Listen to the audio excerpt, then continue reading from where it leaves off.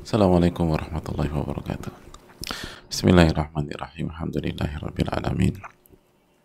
Wa bihi nasta'in ala umuri dunya waddin. Wassalatu wassalamu ala asyrafil anbiya wal mursalin wa ala alihi wa sahbihi wa man sara ala nahjihi bi ihsanin ila yaumiddin wa ba'd. Allahumma inna nas'aluka ilman nafi'an wa na'udzubika min ilmin la yanfa'.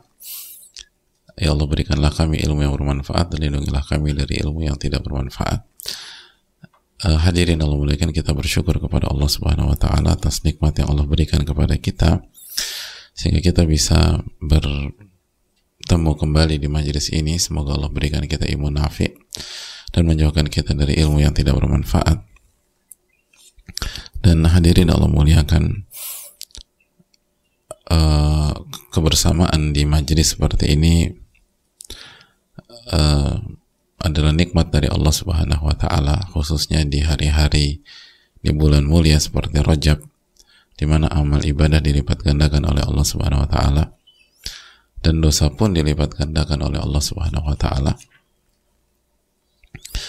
Dan hari-hari ini adalah hari-hari beramal dan hari-hari lebih ketat lagi untuk menjaga diri dari dosa, dan syaitan tidak akan tinggal diam, hadirin.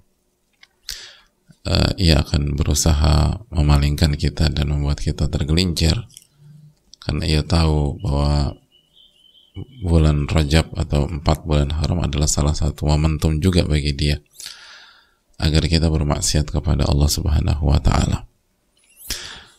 Dan hadirin Allah muliakan, namun orang-orang beriman senantiasa isti'adzah, meminta perlindungan kepada Allah Subhanahu wa ta'ala.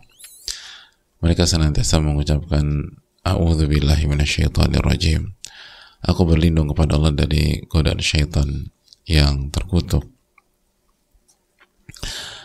Dan itu bukan hanya diucapkan dengan lisan, tapi diyakini bahwa kita ini butuh perlindungan dari Allah. Dan secara sikap dan perbuatan pun mereka berusaha mendekat kepada Allah Subhanahu wa ta'ala. Oleh karena itu, maksimalkan hari-hari ini, dan khususnya hari ini adalah hari Jumat, Sayyidul Ayyam, hari terbaik dalam setiap pekan, hari yang penuh dengan amal ibadah. Maka tingkatkanlah amal ibadah di hari ini dan minta pertolongan kepada Allah Subhanahu wa ta'ala. Dan sebagian ulama mengatakan hari Jumat adalah parameter yang menjadi timbangan hari-hari yang lain di setiap pekan. Oleh karena itu, semoga Allah memberikan kemudahan bagi kita untuk beramal soleh dan memperbanyak amal soleh di hari ini. Amin ya rabbal alamin. Sebagaimana salawat dan salam semoga senantiasa tercurahkan kepada Rasulullah alaihi salatu wassalam beserta para keluarga, para sahabat, dan orang-orang yang istiqamah berjalan di bawah naungan sunnah beliau sampai hari kiamat kelak. Hadirin Allah muliakan, kita masuk ke bab birrul walidain dan silaturahim. Dan hadirin Allah muliakan, kita akan masuk dalil yang pertama yang dibawakan oleh Al-Imam Yahya bin Sharaf bin Murri Abu Zakaria, atau yang biasa dikenal dengan nama Al-Imam An-Nawawi rahimahullahu ta'ala. Dan ayat yang beliau bawakan di dalil yang pertama adalah surat An-Nisa ayat 36, wa'budullaha wa la tusyriku bihi syai'a wa bil walidaini ihsana wa bidzil qurba wal yatama wal masakin wal jari dzil qurba wal jaril junubi was sahibi bil janbi wa banis sabil wa ma malakat aymanukum. Wa'budullaha wa la tusyriku bihi syai'a, dan beribadahlah hanya kepada Allah dan jangan sekutukan Allah dengan apapun. Lalu Allah berfirman, wa bil walidaini ihsana, dan berbuat baiklah, berbuat ihsanlah kepada kedua orang tuamu atau kedua orang tua, dan berbuat baiklah kepada keluarga, anak yatim, fakir miskin, tetangga yang dekat, tetangga yang jauh, wasahibi bil jambi, dan sahabat atau kolega di tempat kerja atau ketika safar, wa banis sabil, dan orang yang sedang berada dalam perjalanan, wa malakat aymanukum, dan hamba saya kalian. Ayat ini sudah kita lewati atau kita pelajari di bab yang sebelumnya, tapi penekanannya aja beda. Di bab sebelumnya kita menekankan tentang masalah tetangga, dan pada bab ini kita tekankan masalah orang tua. Hadirin Allah muliakan, dalam ayat ini secara jelas kita lihat lagi, setelah Allah memerintahkan kita mentauhidkan-Nya, beribadah hanya kepadanya dan tidak melakukan kesyirikan, maka berikutnya yang pertama kali Allah sebutkan adalah wabil walidaini ihsana, dan berbuat baiklah kepada orang tua. Sebelum ke keluarga atau kerabat dan saudara, sebelum ke anak yatim, sebelum ke fakir miskin, sebelum ke tetangga, sebelum ke sahabat atau teman, sebelum ke musafir, sebelum ke hamba sahaya, yang pertama kali yang Allah tekankan adalah berbuat baik kepada orang tua. Berbuat baik kepada orang tua. Ini menunjukkan, hadirin Allah muliakan, sebagaimana yang ulama katakan bahwa hukum asalnya hak orang tua itu setelah hak Allah dan Rasulnya alaihi salatu wassalam. Dan ini pelajaran yang besar. Di atas hak keluarga besar yang lain, di atas hak anak yatim, fakir miskin, di atas hak tetangga, di atas hak teman, hak sahabat, di atas hak orang-orang yang sedang safar, di atas itu semua. Tinggal nanti ada pembicaraan bagaimana dengan antara orang tua dan suami. Itu ada pembicaraan khusus nanti. Tapi pada dasarnya lihat bagaimana Allah mengedepankan orang tua atau menyebutkan orang tua lebih dulu daripada yang lain. Ini menunjukkan bahwa hak orang tua adalah hak yang sangat besar dan hak yang hendaknya diprioritaskan. Dan nanti kita juga jelaskan bagaimana Allah Subhanahu wa taala menyebutkan di dalam surat Al-Isra. Dalam surat Al-Isra yang nanti kita akan pelajari juga, wa qadha rabbuka alla ta'budu illa iyyah wa bil walidaini ihsana. Dan Allah wajibkan atas kalian untuk tidak beribadah kecuali kepada Allah dan berbuat baik kepada orang tua kalian. Lagi-lagi digabungkan antara mentauhidkan Allah dan berbakti kepada orang tua.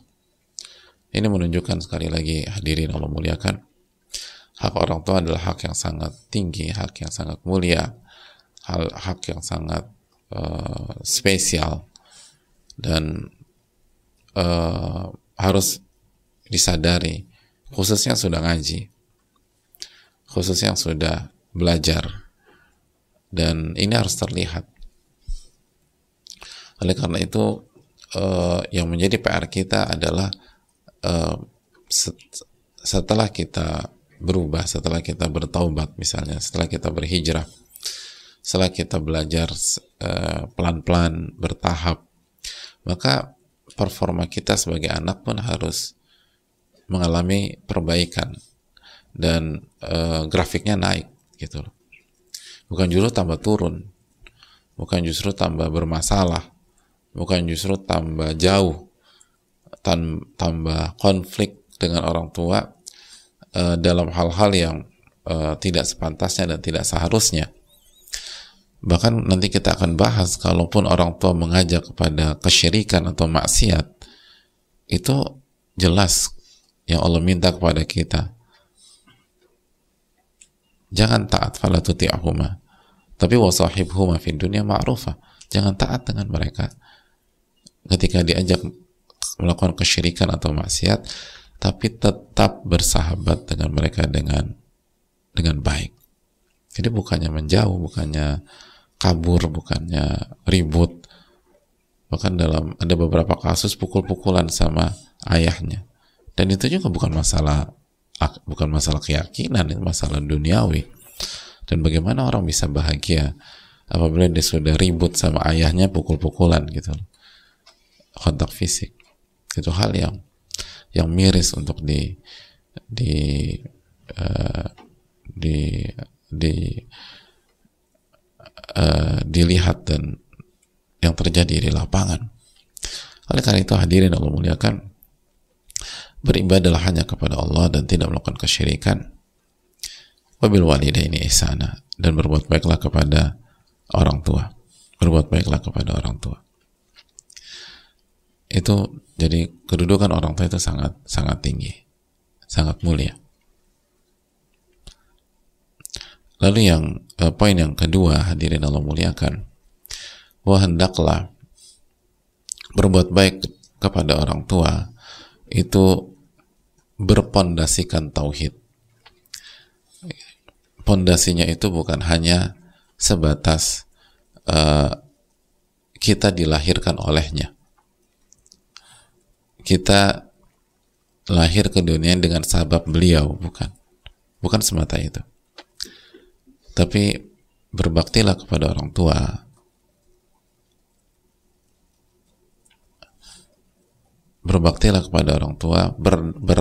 berlandaskan dan berasaskan tauhid kepada Allah Subhanahu wa taala dan tidak melakukan kesyirikan. Makanya Allah berfirman, wa'budullaha wa la tusyriku bihi syai'a, dan beribadahlah kepada Allah dan tidak melakukan kesyirikan. Wabil walidaini ihsana, dan berbuat terbaiklah kepada orang tua.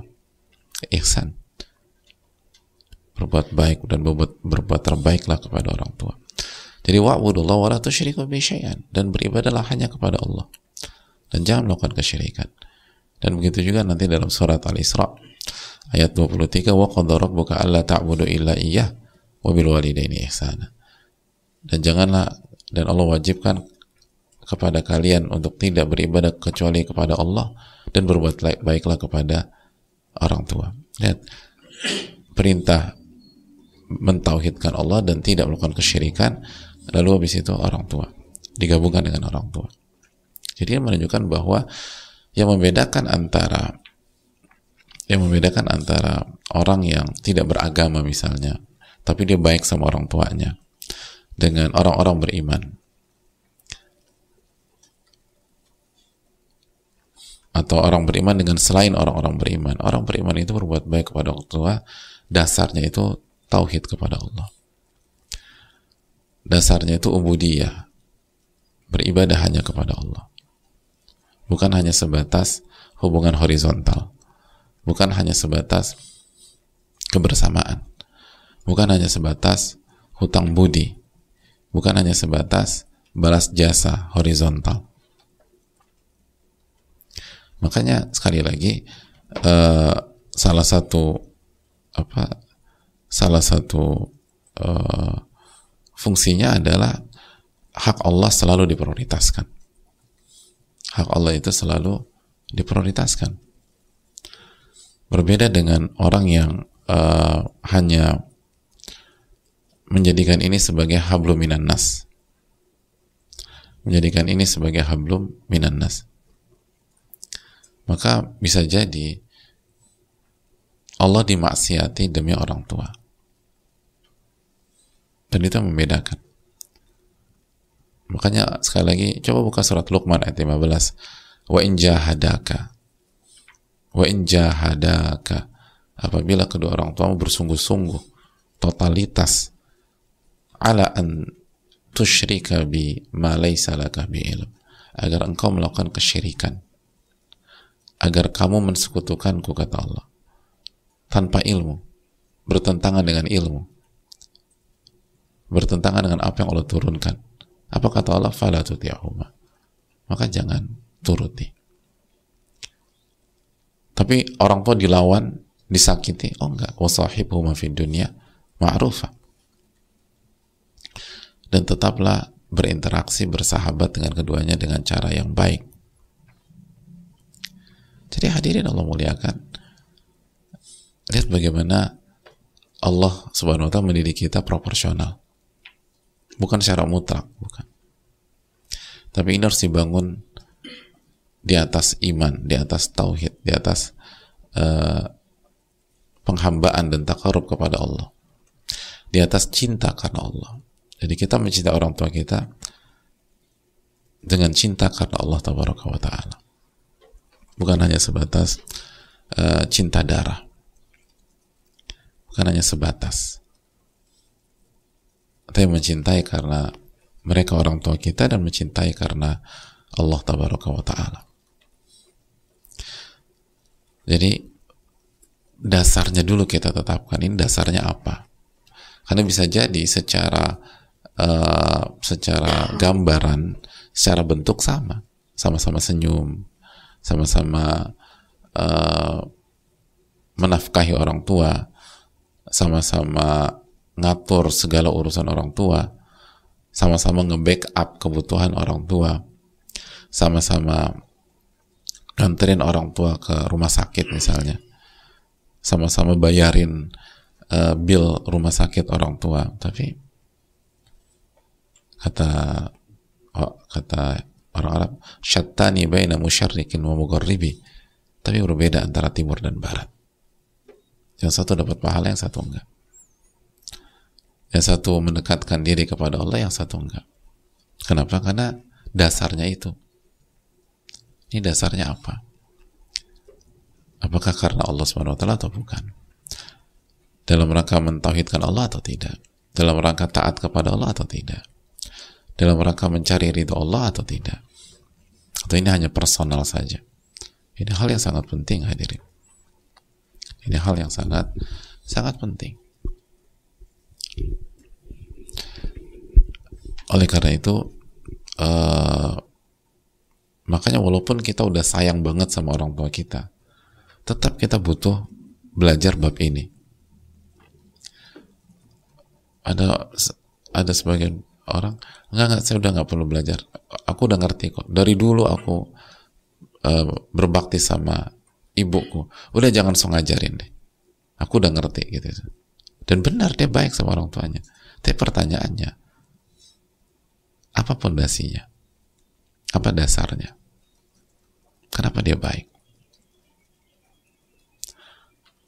Apakah dia baik sebagai hamba Allah Subhanahu wa Ta'ala dan anak, atau dia baik sebatas karena anak saja? Ini yang harus didudukkan, hadirin sekalian. Jadi sebelum kita bicara hal-hal yang berhubungan bagaimana berbakti, bangun pondasi yang tepat dulu, bangun dasar yang tepat dulu. Lihat bagaimana Allah Subhanahu wa Ta'ala menjelaskan kepada kita. Kita disuruh mentauhidkan Allah Subhanahu wa Ta'ala dan tidak melakukan kesyirikan. Setelah itu baru Allah sebutkan wabil walidaini ihsana. Jadi hadirin Allah muliakan, makanya yang diinginkan bukan hanya anak atau seseorang yang ramah, yang baik sama orang tuanya, tapi dia nggak sholat misalnya gitu. Dia nggak puasa.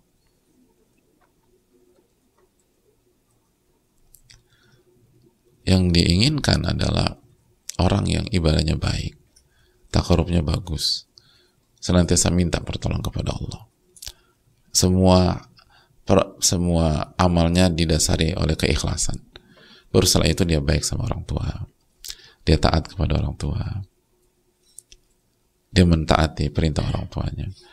Dan nanti kalau misalnya orang tuanya khilaf dan melakukan kemaksiatan, dan semua kita melakukan kemaksiatan, hadirin, siapa di antara kita yang bersih dari kesalahan? Dan kita punya sikap yang tepat sebagai anak, kita nggak ikut-ikutan jatuh, kita nggak membenarkan, kita nggak bela habis-habisan, dan kita nggak nurut kalau kita diajak bermaksiat. Fala tuti'huma, maka jangan nurut. Tapi nggak nurutnya hanya di titik itu aja. Jangan semuanya nggak nurut, bukan itu. Makanya kan kelanjutannya wasahibhuma fid dunya ma'rufa, dan bersahabatlah dengan kedua orang tuamu dengan cara yang baik. Gitu. Jadi kalau diajak untuk melakukan kemungkaran di poin 1, ya poin 2, poin 3, poin 4, poin 5, poin 6, poin 7-nya, ya baik-baik aja sama mereka. Dan itu pun ketika kita nolak poin 1, nggak usah marah-marah juga, nggak usah ngamuk-ngamuk, biasa aja, tetap baik aja. Mohon maaf, aku nggak bisa, gitu loh. mohon misalnya ayah bisa mengerti, tapi tetap baik, support. Kalau memang mereka udah tidak mampu, kita nafkahi, kita atur semuanya, kita segala macam.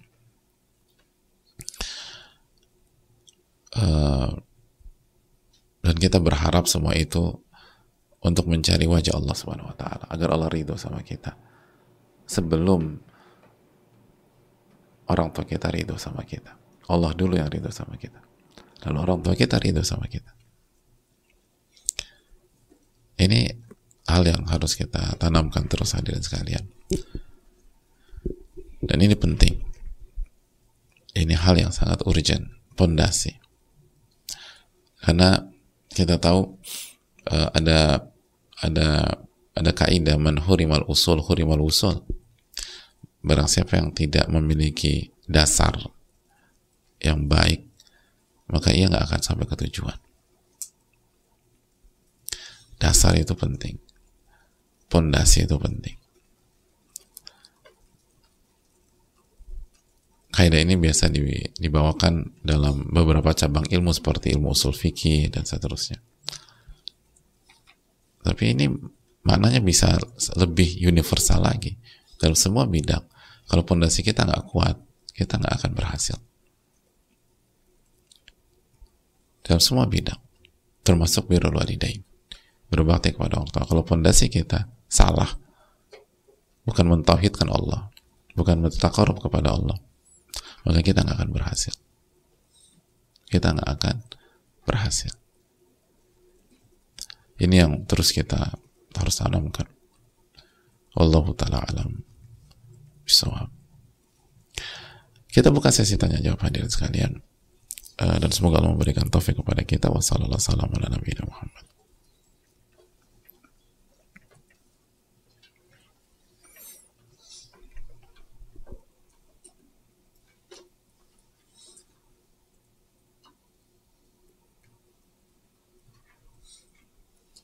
Assalamualaikum, ahsanallah ilaik. Ahsanallah ilaik, bukan alaik. Semoga Allah menjaga Ustadz, tim dan seluruh kaum muslimin, amin wa iyyakum. Jangan lupa mendoakan ulama sekali lagi, hadirin. Jasa-jasa mereka itu luar biasa dan kita lupa terhadap itu semua. Jadi jangan lupa kita doakan ahli ilmu atau ulama atau orang yang kasih ilmu kepada kita. Dan sekali lagi, itu opsi terakhir. Opsi sebelumnya adalah fakafi'uh, balas, kata Nabi SAW. Kalau kalian belum bisa balas, doakan. Jadi itu udah opsi terakhir, doakan. Yang idealnya itu kita balas dan kita doakan. Gitu, Pak. Jadi kalau kita nggak doain, ya terus bagaimana kita bersyukur? Sedangkan Nabi SAW bersabda, la yashkurullah man yashkurun nas, nggak bersyukur kepada Allah orang yang nggak bersyukur kepada manusia. Ini penting, hadirin. Tapi mungkin penanya belum tahu atau lupa nulis, tapi lisannya sudah mendoakan. Ini bukan untuk penanya, tapi untuk kita semua. Bukan hanya untuk. Jangan lupa doakan ulama-ulama kita. Dan mereka kasih ini tuh, ini Pak, di bidang-bidang yang lain kita dapat ilmu kayak gini tuh harus bayar jutaan rupiah, hadirin. Ini ilmu mewah sekali. Di bidang-bidang lain, Anda nggak bisa dapat ilmu kalau gratisan. Bahkan satu sesi bisa 5 juta, 10 juta, 15 juta. Satu sesi, bukan 1 bulan. Dan Allah mudahkan, lalu ulama kita dan ahli ilmu kita nggak hitung-hitungan sama kita. Maka PR syukur kita besar, hadirin sekalian. Allah Ta'ala bisawab. Kita lanjutkan. Izin bertanya, Ustadz, saya seorang anak laki-laki yang telah balik dan insya Allah sudah memasuki akhir masa perkuliahan.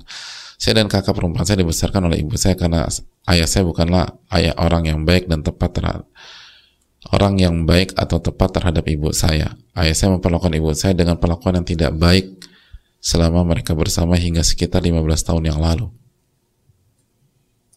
Ayah beliau memperlakukan ibu beliau dengan cara yang tidak baik hingga sekitar 15 tahun yang lalu. Ibu saya diusir oleh ayah saya dan disuruh untuk membesarkan saya dan kakak saya sendiri.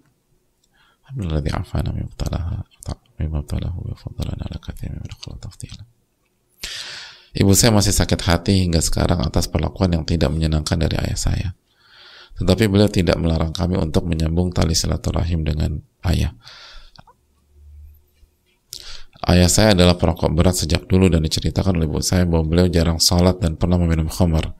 Saya pun jarang berkontak dengan ayah saya sejak lama. Pertanyaan saya, sekarang ayah saya sudah tua renta dan berkali-kali masuk rumah sakit karena penyakitnya. Domisili beliau di daerah timur Indonesia, sedangkan saya di Pulau Jawa. Apa yang harus saya lakukan agar dapat berbakti kepadanya? Mohon nasihatnya Ustadz. Jazakallahu khairan wa iyyakum. Hadirin Allah muliakan. Yang pertama yang perlu kita camkan bahwa kaidah yang harus kita yakini, ya, bukan hanya kita ketahui, yang harus kita yakini adalah bahwa orang-orang zalim itu tidak akan bahagia, gitu Pak. Tidak akan bahagia.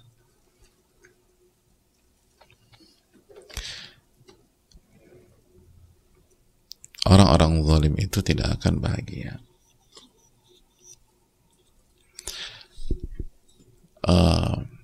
Allah berfirman dalam surat Al-An'am ayat 21, Innahu la yuflihudz zalimun. Innahu la yuflihudz zalimun. Orang zalim itu nggak akan pernah beruntung. Nggak akan beruntung. Nah, lawannya beruntung apa? Sial gitu bahasa kita ya. Ya udah gitu. Orang yang zalim itu hidupnya akan sial. Tapi dia kaya tuh Pak Ustadz. Kemarin tender dia menang. Emangnya sial hanya tentang uang, hadirin? Emangnya sial itu artinya miskin? Tega, itu suudzon sama saudara-saudara kita yang fakir miskin.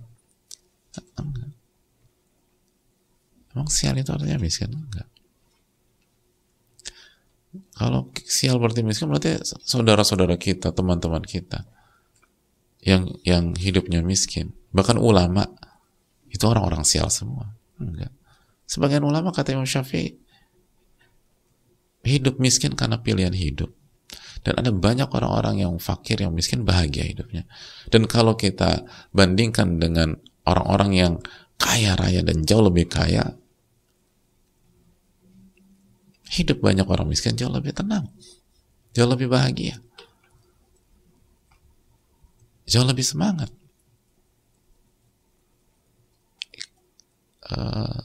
Sial itu bukan miskin.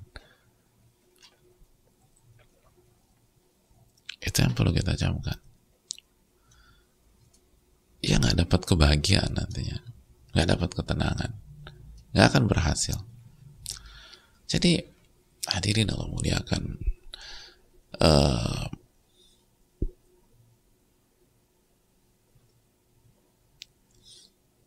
istri itu amanat, nggak bisa kita buat suka-suka. Bahkan sama istri yang zalim pun kita nggak bisa suka-suka. Emang gara-gara istri kita zalim kita bisa gebukin, pukulin, banting segala macam? Enggak. Ini bukan tentang suami dengan, ini bukan tentang kita dengan istri kita. Makanya kan kata Nabi SAW apa? Istausu bin nisa'i khairan. Berbuat baiklah dengan wanita atau dengan istri. Dan saling memberikan nasihatlah untuk baik dengan istri kita. Dalam riwayat apa? Sesungguhnya kalian mendapatkan istri kalian dengan amanat Allah Subhanahu wa taala. Wastahlaltum furujahunna bi kalimatillah. Kalian tuh memiliki atau mendapatkan istri kalian itu dengan amanat dari Allah. Dan kalian halalkan kehormatannya itu dengan kalimat Allah Subhanahu wa taala. Kalimat Allah, hadirin, bahasa sangat dalam. Dengan kalimat Allah. Lalu ketika ada suami mengusir istrinya dan anak-anak pula, berarti bagaimana amanatnya dengan Allah Subhanahu wa Ta'ala? Dan mungkinkah orang yang mengkhianati amanat dia dengan Allah bisa hidup tenang? Gak mungkin. Mustahil.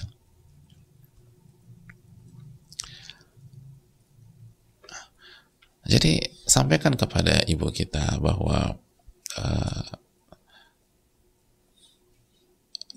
berhentilah menyakiti diri kita dengan trauma masa lalu itu.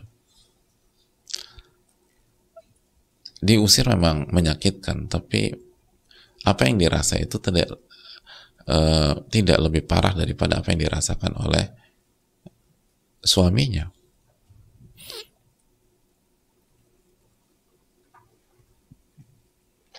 Saya ingin tanya sama hadirin sekalian, yang ditolong sama Allah itu orang yang zolim atau yang dizolimi, hadirin? Ya, yang ditolong sama Allah, orang yang zolim atau yang dizolimi? Nah, yang ditolong sama Allah. Nah, yang zolim, yang dizolimi. Kalau harus milih yang mana? Ya mendingan kita sikut orang puasa daripada kita disikut. Tetap aja kita mikirnya begitu ya. Berarti kan kita kurang yakin, hadirin. Yang ditolong oleh Allah yang terzolimi. Bukankah para nabi dan rasul dizolimi? Lihat bagaimana Rasulullah SAW dizolimi. Sepanjang hidup beliau secara umum ya, dizolimi. Bahkan sampai hari ini dizolimi. Ada yang mencela beliau, memfitnah beliau, nuduh beliau macam-macam. Itu kan zalim. Padahal sosoknya sudah wafat 15 abad yang lalu.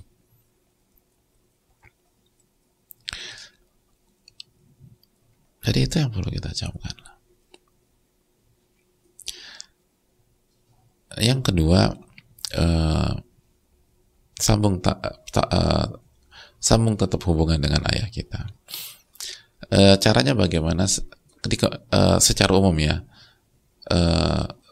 kembalikan kepada urf kita gimana sih kalau punya orang tua di luar, berbeda daerah atau berbeda pulau, ya mulai dari telepon, WA, atau dalam sebuah waktu dikunjungi gitu. Itu penting, hadirin. Apalagi orang tua kita sudah tua, udah sakit-sakitan. Dan ada banyak orang itu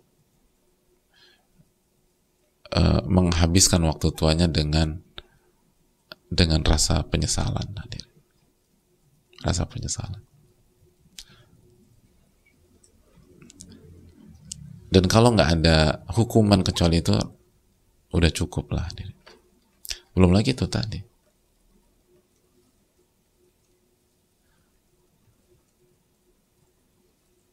Belum lagi ketidaktenangan, kesengsaraan. Kan kita udah bahas hadisnya bahwa ada 2 dosa yang akan Allah balas di dunia sebelum di akhirat. 2 dosa itu apa? Al-baghyu, zalim, wa qat'ur rahim, dan memutuskan tali silaturahim. Ayah kita dengan sikapnya seperti itu melakukan 2 hal di atas. Pasti Allah balas di dunia.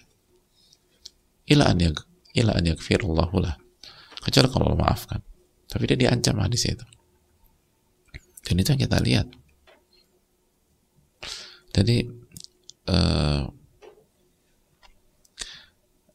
coba untuk maafkan ayah kita dan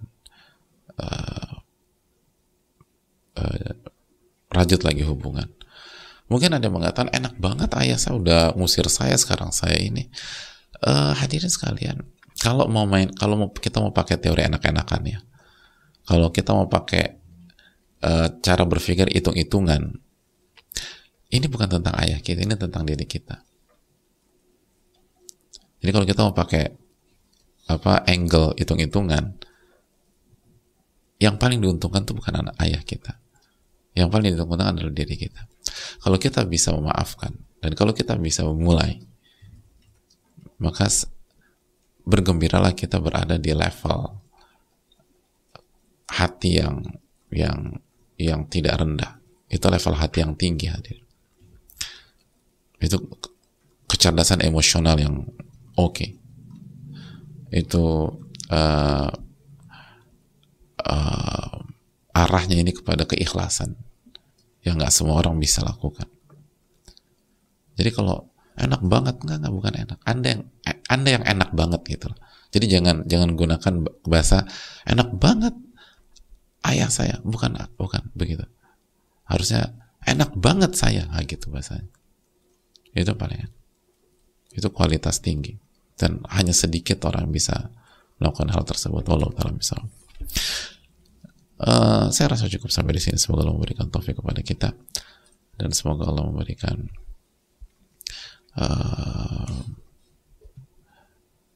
pelajaran berharga bagi kita dan ilmu yang nafi'. Aku qouli hadza wa astaghfirullakum subhanaka la ilaha illa anta astaghfiruka wa atubu ilaik. Assalamualaikum warahmatullahi wabarakatuh.